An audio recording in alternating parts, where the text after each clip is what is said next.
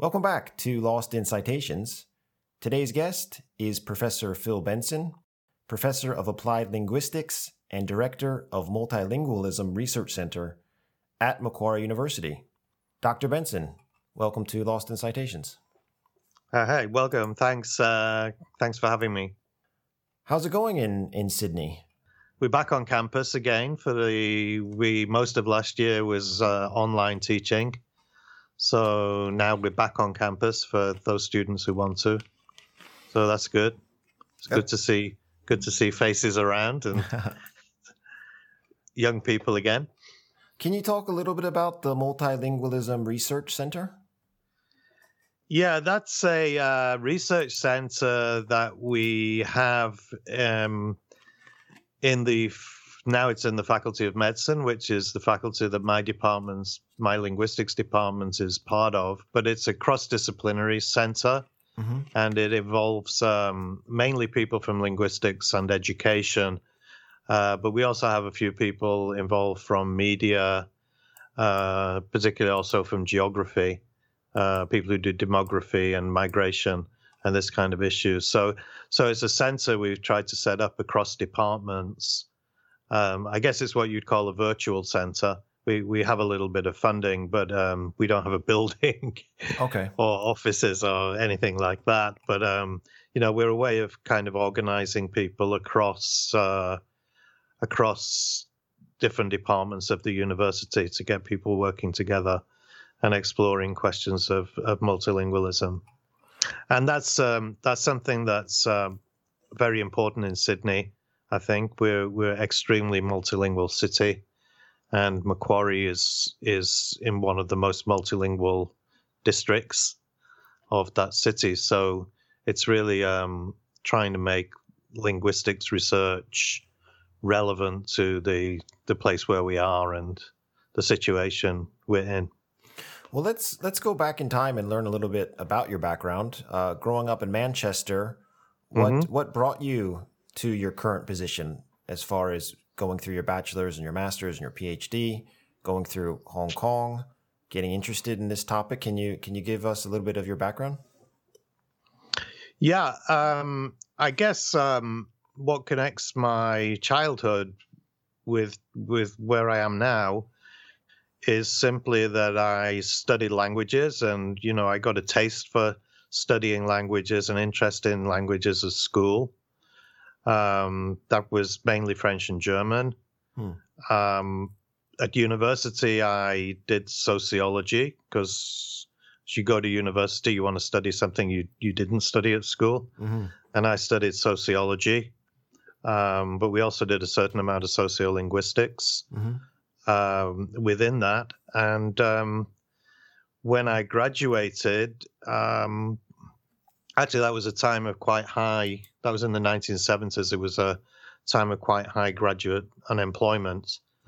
And one of the things you could do was go overseas and teach English. And that's what I did. I did a training course to teach English, and I went to work overseas. I was in Algeria, in Kuwait, I think the Seychelles next, and Malaysia and Japan, and finally ended up in Hong Kong, where I stayed for about 20 years before I came to Australia. When did you do your master's and PhD? In Hong Kong? No, I did my master's. I should say thank you to an organization called the Centre for British Teachers, which organized EFL teaching contracts in various places from London. One of those was at the time they had a contract with the school system in Malaysia, and they also had scholarships for people to do master's degrees. Oh, cool. So they would pay your fees. So I took advantage of that. So that was while I was in Malaysia, and after I finished my contract there, I came back to Exeter University in the UK and did a master's degree there. And I also did the PhD there, although I left Exeter and was working overseas when I finished the PhD. What was your thesis for your PhD? My thesis was it was on the lexicography of English as a world language. There's a very old and obscure book called Ethnocentrism and the English Dictionary, which was actually my PhD thesis. And essentially the research was about how English dictionaries treat English in different parts of the world. And the empirical part of that was really investigation of how the Oxford English Dictionary and a number of other dictionaries dealt with China, which, as the title suggests, was in a rather ethnocentric way. Wow, that seems very different from what you're doing now. Well, it is and it isn't. Actually, the book that I've got coming out soon, the Language Learning Environments, which is has a lot about theories of space, is actually to a certain extent it goes back to those ideas, because I was very interested at that time in language, in sort of the geography of language, if you like, the geography of English particularly. I see. So what I'm interested in right now does go back to that, but well, let's give a plug. There's been quite a gap in the middle when I guess I haven't done that. When I was real quick, let's give a plug for that book. That's Language Learning Environments: Spatial Perspectives on SLA. And if you go to our website, I have posted a link. You can click that link, and if you type in the code LLEBEN50, you can get 50% off if you purchase before June 31st, before the end of June. So by the time you hear this episode, you'll have about a month, so you can get 50% off and buy that book. So and that book is related to the chapter we're going to be talking about today, which is A Day in the Life: Mapping International Students' Language Learning Environments in Multilingual Sydney. So it does connect. You're saying. So when I hear dictionary and Oxford, and then I know you're in linguistics, I think I just can't. Yeah, and this article that we're talking about today is all about storytelling and gathering, narrative, and data and qualitative. So from just as a rube on the outside looking in, I think it's totally different. But you're saying no, as far as space.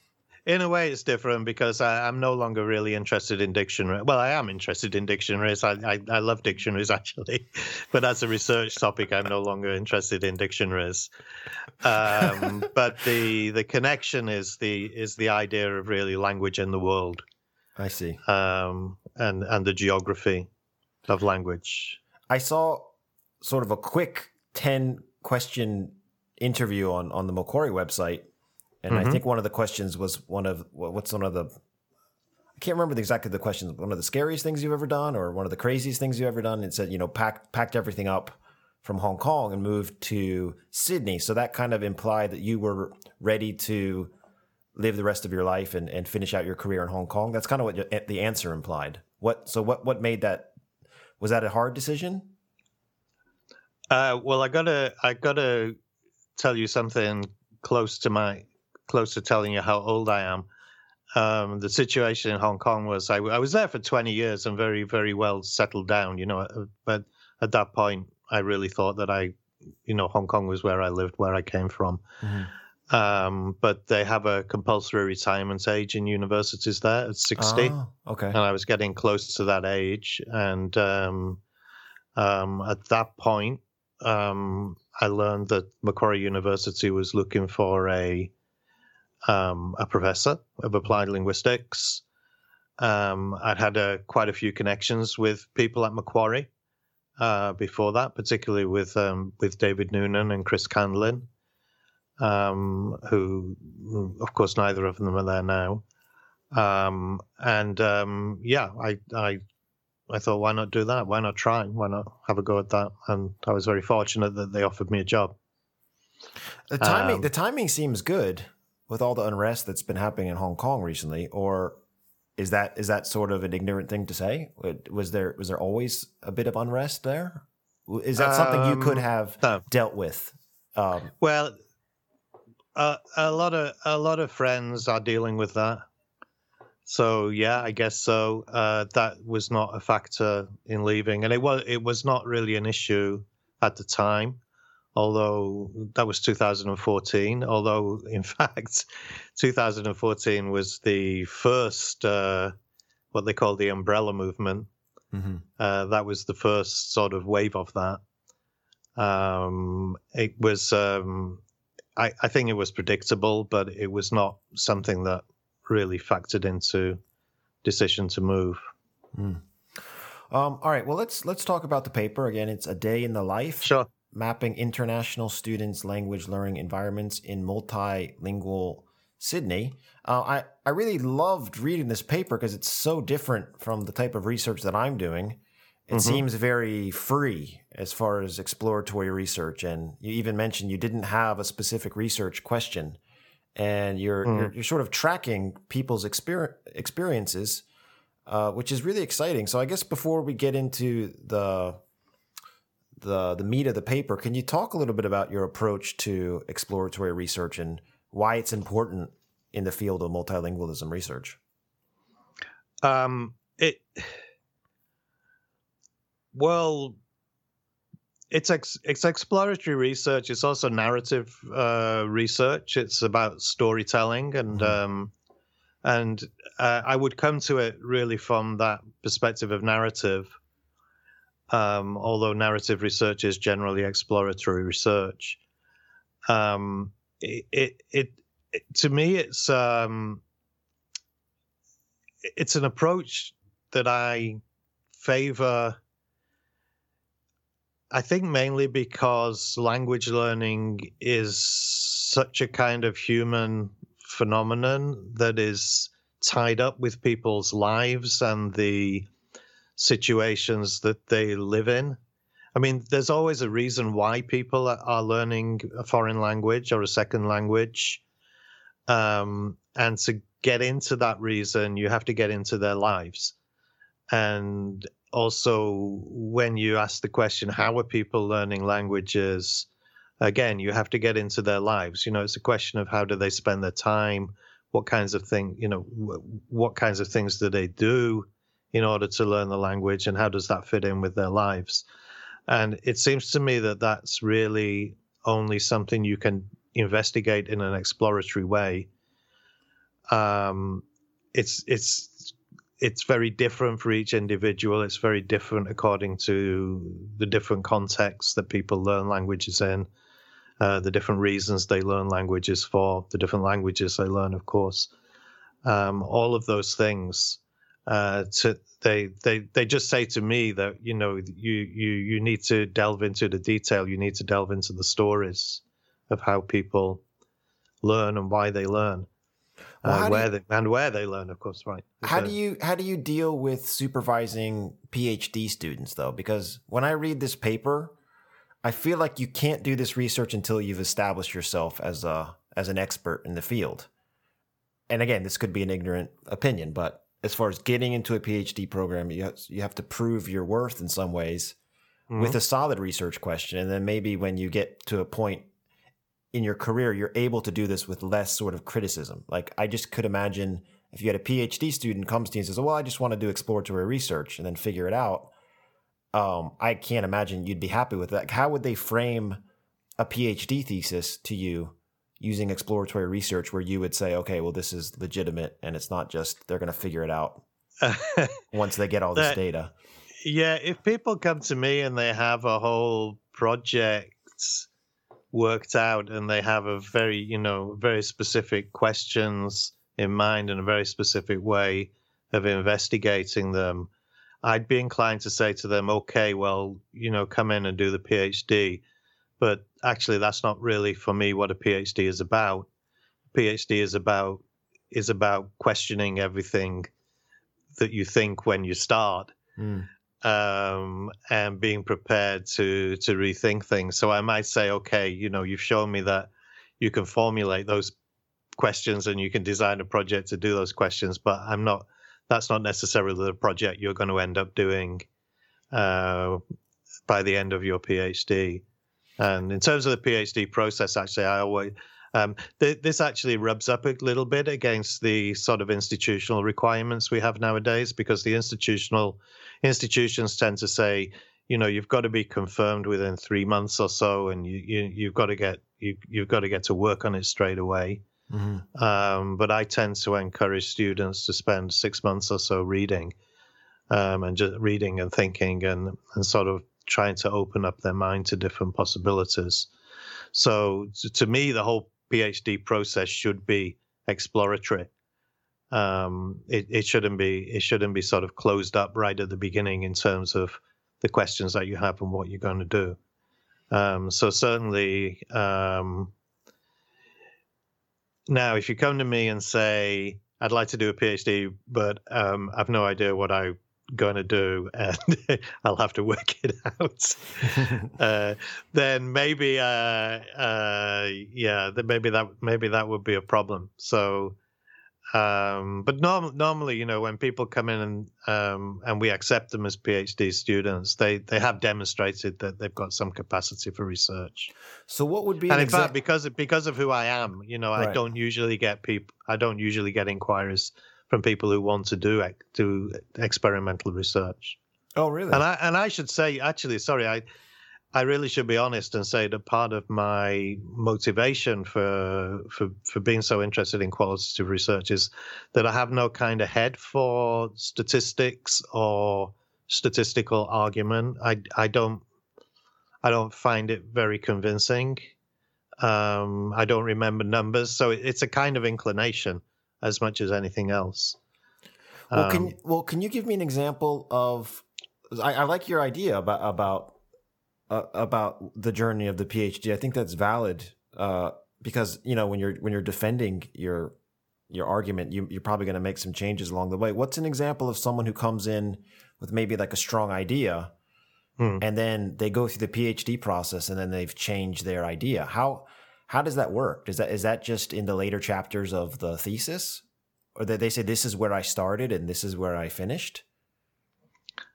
Well, that, yes, you can do that. I mean, that's reasonable to give an account of how your thinking and the process developed over time.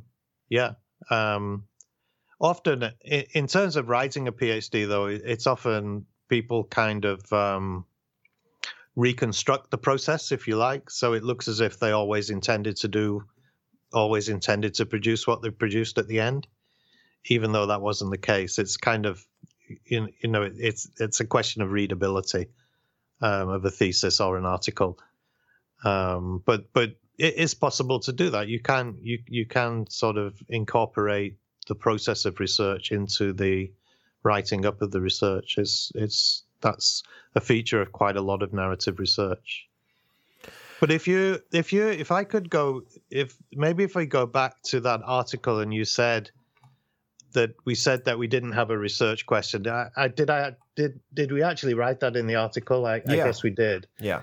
But although that's true, we did go into the research with a very clear idea of what we wanted to explore, if you like.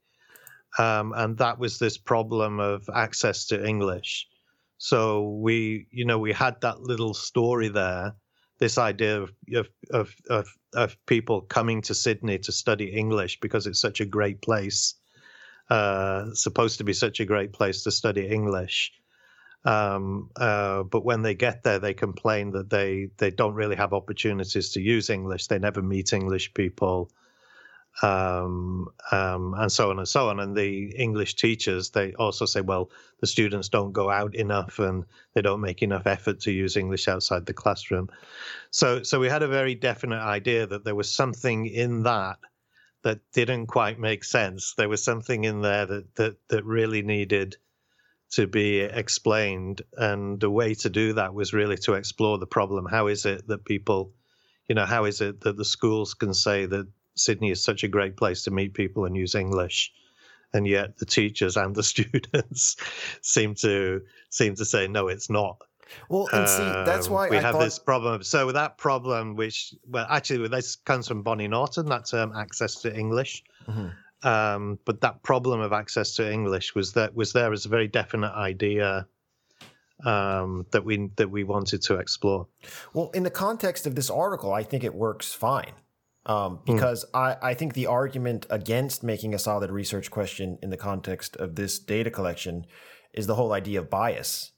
So, and I've heard this argument before, and I think it's a valid one. Sometimes when you're doing this sort of research, the way you frame the question could actually cause a bias in how you collect data. You're basically just tracking people's behavior. So if you're tracking people's behavior and you're trying to find patterns, or you're trying to, I can see. It actually was a really fun read. I really liked reading it and enjoying following Carita's journey. And I didn't think you really needed a specific research question, and I'm glad that you specifically said that. I just don't think that I could get away with that, so I'm kind of jealous. I just don't know if that's something that you have to get to a certain point in your career when you can say that, or this is more common in the narrative inquiry, the field that you're kind of in. Yeah, I'd also have to say that that this particular article, which has had quite a bit of praise, I mean, other people have said, it's a good read, it's enjoyable to read. But other people have questioned whether that is really research, to spend so much of the article just telling somebody's story. So the Australian Journal of Applied Linguistics, that was the first issue of the journal. It's an open access journal. It's got quite an open editorial policy. And I was really grateful to them that they published the paper, to be honest. I think other journals may not have published a paper like that.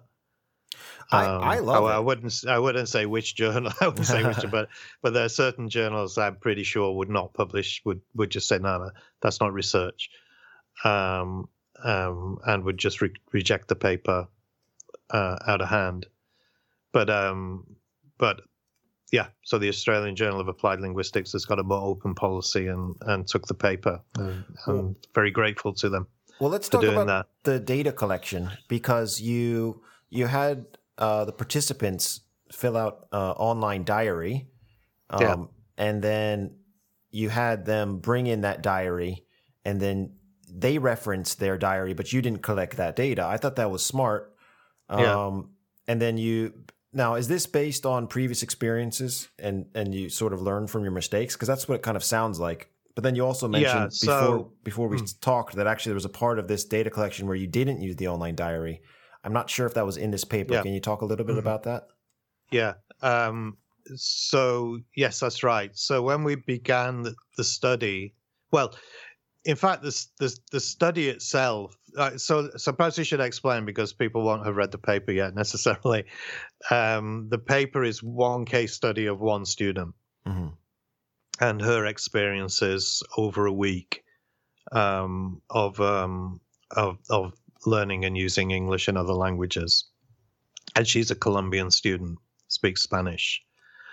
Now, that's one case study from a collection of about, I think in the end we had about 20 case studies, and they were collected in 2 rounds. So the first round, we simply did an interview study. Mm-hmm. And our interest, particular at that time, really is what I guess you could say the theme of the interviews was, what do you do to learn English out of class? Mm-hmm. Yeah, what kinds of things do you do? And we asked, we had a research assistant do the interviewing, very capable research assistant did that interviewing. And she had a series of topics to go through. She had to check up on, make sure you ask about, do they have a part-time job? What do they do at the weekends? What do you do in the evening? And so on. So to make sure that we try to sort of cover the whole week and really get a comprehensive picture of what those students do. Now, so we got those interviews transcribed, and when we were looking at the transcripts, we actually we're getting a little bit frustrated because there were all these gaps. And that was partly because we were all learning, I think, how to do the interviews. but also because the thing that we did learn was that we were not really systematic enough. And particularly in regard to where things were happening. Yeah. So we would find out, well, this is, so I wake up in the morning and I watch the news on TV, then I come into town to school, and then I go to work. I stay at school for, say, 5 hours, and then I go to my job. Mm-hmm. So where did any of that happen? Where's the school? Where's home? Detail, yeah. Where's the job? Mm-hmm. What do you do? What do you do on the train or the bus? How do you get from home to school? Do you go on the bus? What do you do on the bus? Do you hear English on the bus? Mm-hmm. This kind of thing. We were not getting enough of that kind of detail. And I, in particular, came up with this idea, really, that the reason we're not getting that detail is because we're not focusing in enough on place or space. Or just simply where do things happen. Mm-hmm. And even in that first round, we tried to sort of get the interviewer to ask them where things happen, but of course she would forget, and it's quite natural once you get into an interview. Mm-hmm. So to cut a long story short, we came up with a method where we would, rather than simply do an interview with people and ask them, we would do a process where they collected some sort of data on their week, on what they did over a week, and then we would do a stimulated recall interview with them. And we decided that we would use this diary app. It's called Diaro. It's a free. You go to the Android or the Apple App Store. It's the first thing that pops up when you search for diary or journal. Mm-hmm. It's just a straightforward journaling app. That's cool. Where you write your diary on your mobile phone, and you can add photographs, and it's GPS enabled. Mm-hmm. So even if you don't write down where it was, where you did something, as long as you had your mobile phone switched on, the interviewer could ask you, well, where was that? And they say, I don't know. And you can say, well, you do know, because you just look up the GPS. Mm-hmm. It'll show you. It'll show you on a map where you were. That's awesome. When you wrote that particular entry. Yeah. So the method we used is we kind of gave them a training session. Mm-hmm. We paid for the download. Well, we give them a little bit of compensation for participating in the project, and they use part of that to buy the app. It's not a free app, but it's only $10 Australian. It's very cheap. Mm-hmm. And then we would ask them over the course of a week, everywhere they went, every time they changed their activity, can you just make a little diary entry? And you can write something down, or you can add a photograph. And even if you don't have time to do anything, just make the entry. Just make a blank entry, mm-hmm. and it will tell us where you were. Yeah.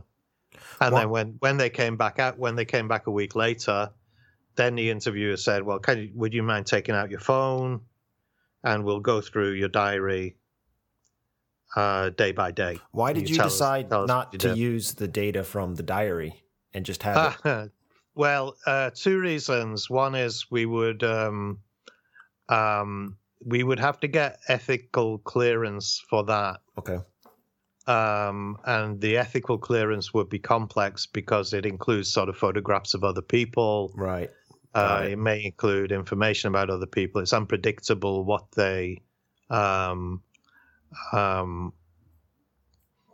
would write down. Right.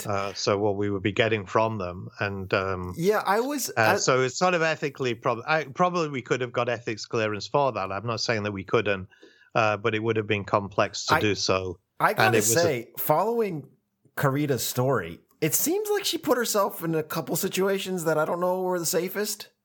So, I just on the outside looking in, I thought she followed this person to Parramatta.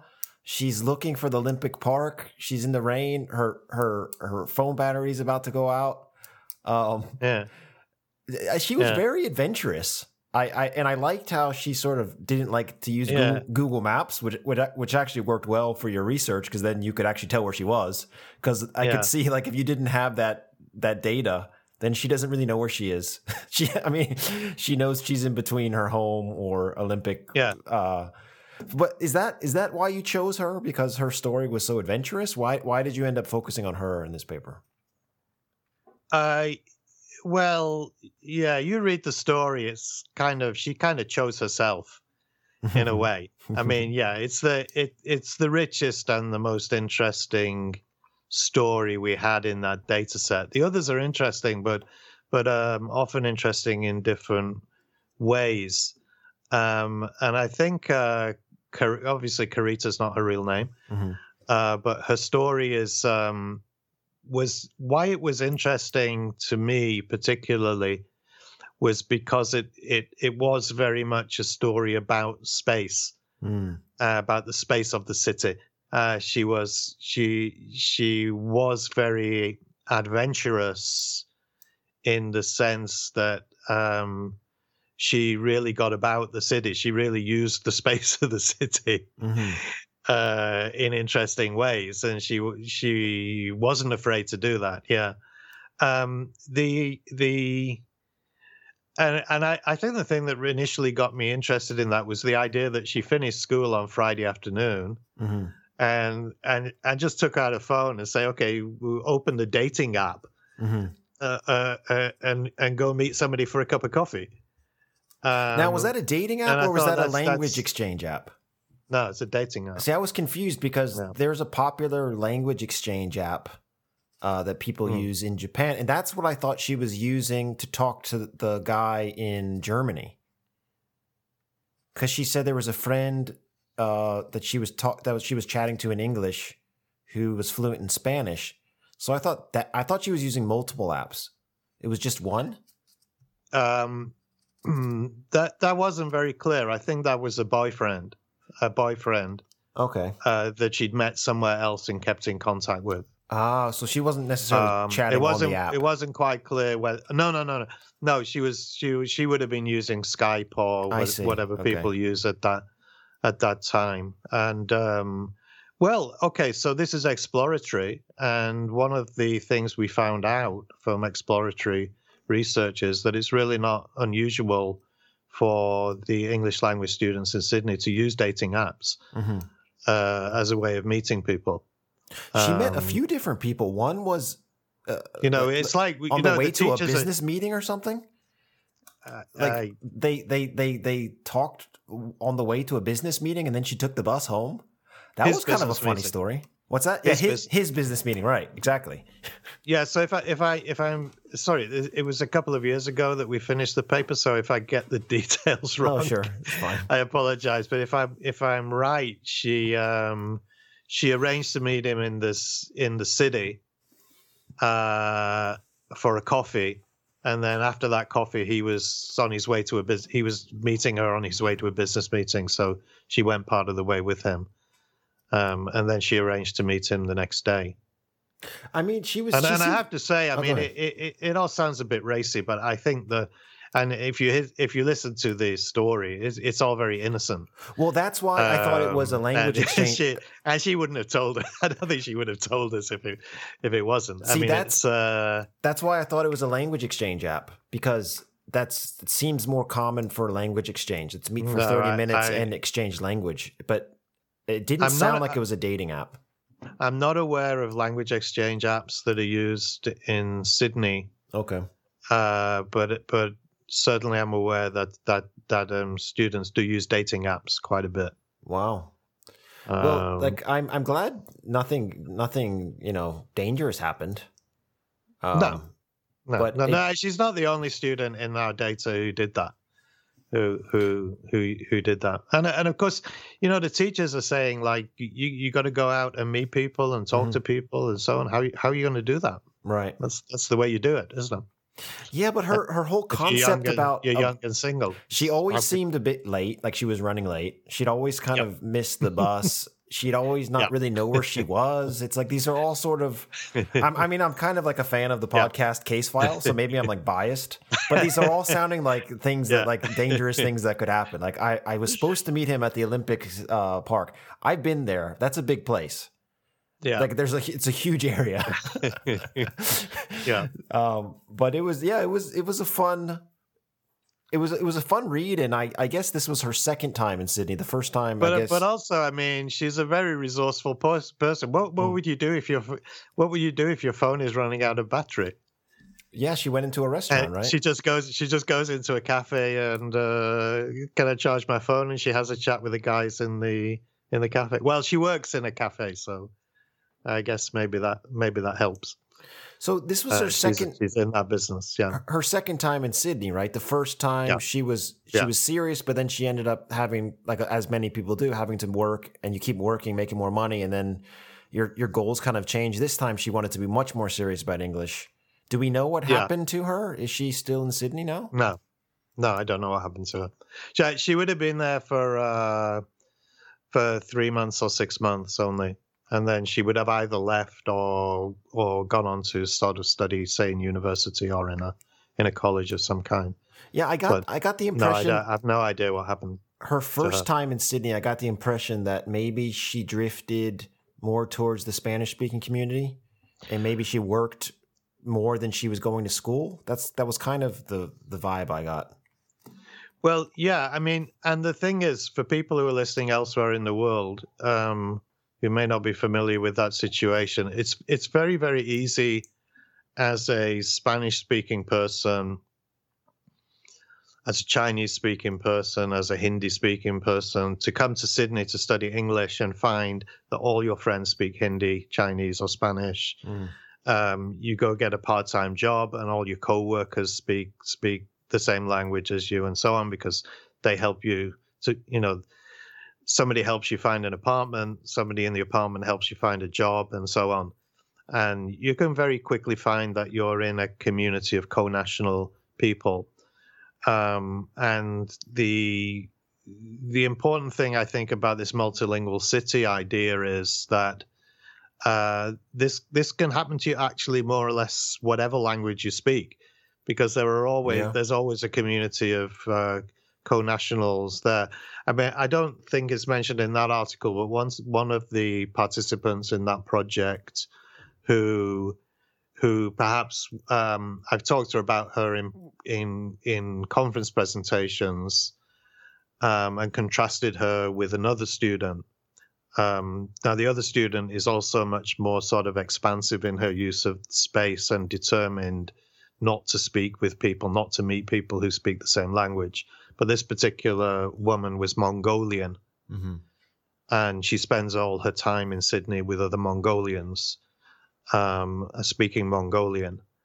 And she's, in her interview, she's actually articulating that how difficult it is for her to get out of that situation, that she would really not like to be in that situation. But somehow she always finds herself sort of back with her Mongolian friends or contacts, and so on. Carita made a concerted effort not to do that this time. I think the first time probably that happened. This time she got a job where everyone was supposed to speak English, even though it was a Mexican restaurant. So she really did a good job of that. She was still working at a Mexican restaurant, but not everyone were Spanish speakers, and the policy was to speak English. She had multiple roommates that weren't from Colombia, right? They were all different nationalities.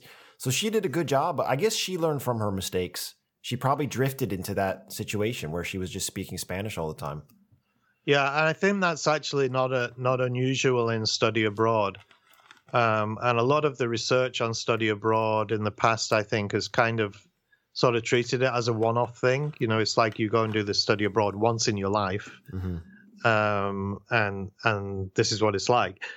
But in fact, what we find now is that people tend to have several experiences of study abroad in their lives. Yep. And a previous experience can have quite a big impact on the next experience, particularly, I think often the first one, I wouldn't want to say exactly it might be a negative experience, but when you talk to somebody who's on their second experience, they kind of represent the first one as being a series of mistakes that they're correcting in the second experience, as you said. Right. Well, that's not unusual at all. Well, the article is A Day in the Life Mapping International Students' Language Learning Environments in Multilingual City. Can we connect this to the book that's coming out? I think you said this is somewhat connected to the book, right? Or were some of these stories also in the book? They're referenced in the book, yeah. And there's a little bit more of that data in the book. But the actually, maybe the subtitle should be the title, The Spatial Perspectives, because most of the first part of the book, the first half or more than half of the book, is the spatial perspectives on SLA. And then it goes into this discussion of language learning environments. But it's linked to Carita's story, because if I guess what we tried to show through her story, by telling her story, and it's kind of not a conclusion of something, but I think the whole story sort of shows this, is how language learning is the use of space. It's arranging your everyday life so that you engage with an environment that helps you to learn the language or doesn't, depending on the situation. So this idea of language learning environment, that's really at the core of the book, and it's also at the core of the article. And it's this idea that in two senses, language learning is about interaction with an environment. And so in one sense, the environment for her is Sydney. So you could say the environment for any language learner is the place that they live. But in another sense, the environment is sort of the particular pathways. It's the environment that she makes for herself. How long have you been working on this book? Well, since probably 2000, in a sense, all my life, but in another sense, I guess, since about 2017. Wow. Well, this is great. It's coming out this year. You must be happy. Yep, it's good. It's it does sum up a lot of thinking that I've been doing over the last few years. Do you get kind of depressed when you finish a big project? Are you one of those people, like on to the next, or do you? I mean, I get a little bit depressed after finishing something big. Yeah, I mean, the book itself involved a lot of reading of theories of space. Well, I guess they're centered on geography, but it also sort of expands out into social theory as well. There's a lot of sort of theories of space in sociology. So it involved a lot of reading, really, really interesting reading outside the field of applied linguistics. And of course, once I'd written the book, I don't quite have the reason to carry on with that reading. So that sense of depression is like, I'd still like to be doing this. I'd still like to be writing this book, but yeah, it's finished. And, instead of developing the ideas in it, I think it's a question of trying to get those ideas out there and get other people to discuss them. Well, the book is Language Learning Environment, Spatial Perspectives on SLA. In the show notes, you can click the link, and if you type in the code LLEBEN50, you can get 50% off the price if you purchase before the end of June. And this is great timing. I actually, when we organized this interview, I didn't know this book was coming out, so it was fortuitous. Yeah. Very, very cool timing. Yeah, sure. Yeah, it's good for me as well. And again, the article is A Day in the Life, Mapping International Students' Language Learning Environments in Multilingual Sydney. Professor Benson, thank you for coming on Lost in Citations. Did you just mention that that's an open access article? So if you're listening to this and you're in a situation where it's difficult for you to get hold of journal articles because you don't have that kind of access, this is open access. So anybody anywhere in the world can get it and read it. Yeah, I think if you just type this into the Google Scholar, you'll definitely see a PDF. Yeah. It comes up right Yeah. away. Yeah. So, Professor Benson, thank you for coming on Lost in Citations. Thank you for inviting me. It was great fun. Thanks. If you'd like to contact the show, the best place to find out about us is our website, lostincitations.com. Here you can learn more about the background to this project and how you can get involved. Our hope is to help academics, educators, and online content producers get in contact with each other. Our email address is lostincitations@gmail.com. We also have Facebook and LinkedIn pages. Please rate and comment on the sites you use to download your podcasts. It helps us reach more potential listeners. But probably the most helpful thing you can do is, if you like our content, recommend it to a friend and let them know what we're trying to do. Thank you very much.